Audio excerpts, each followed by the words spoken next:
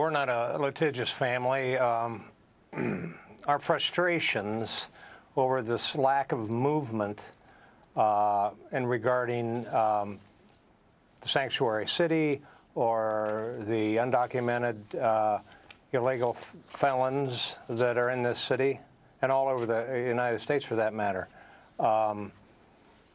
We were just frustrated to the point we're just, again, I'm just kind of a loss for words. It's been a long day. We just felt this was the only way we could get the people that's responsible for Kate's death. Right, and mobilize folks and the support, because sanctuary city is still the law in San Francisco, although federal law, of course, overrides state law.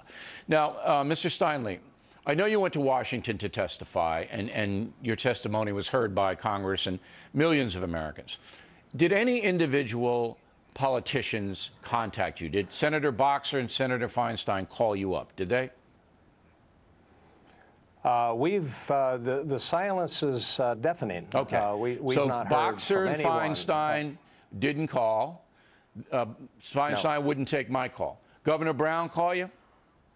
We met with Senator Feinstein in D.C. So we did meet with Senator Feinstein.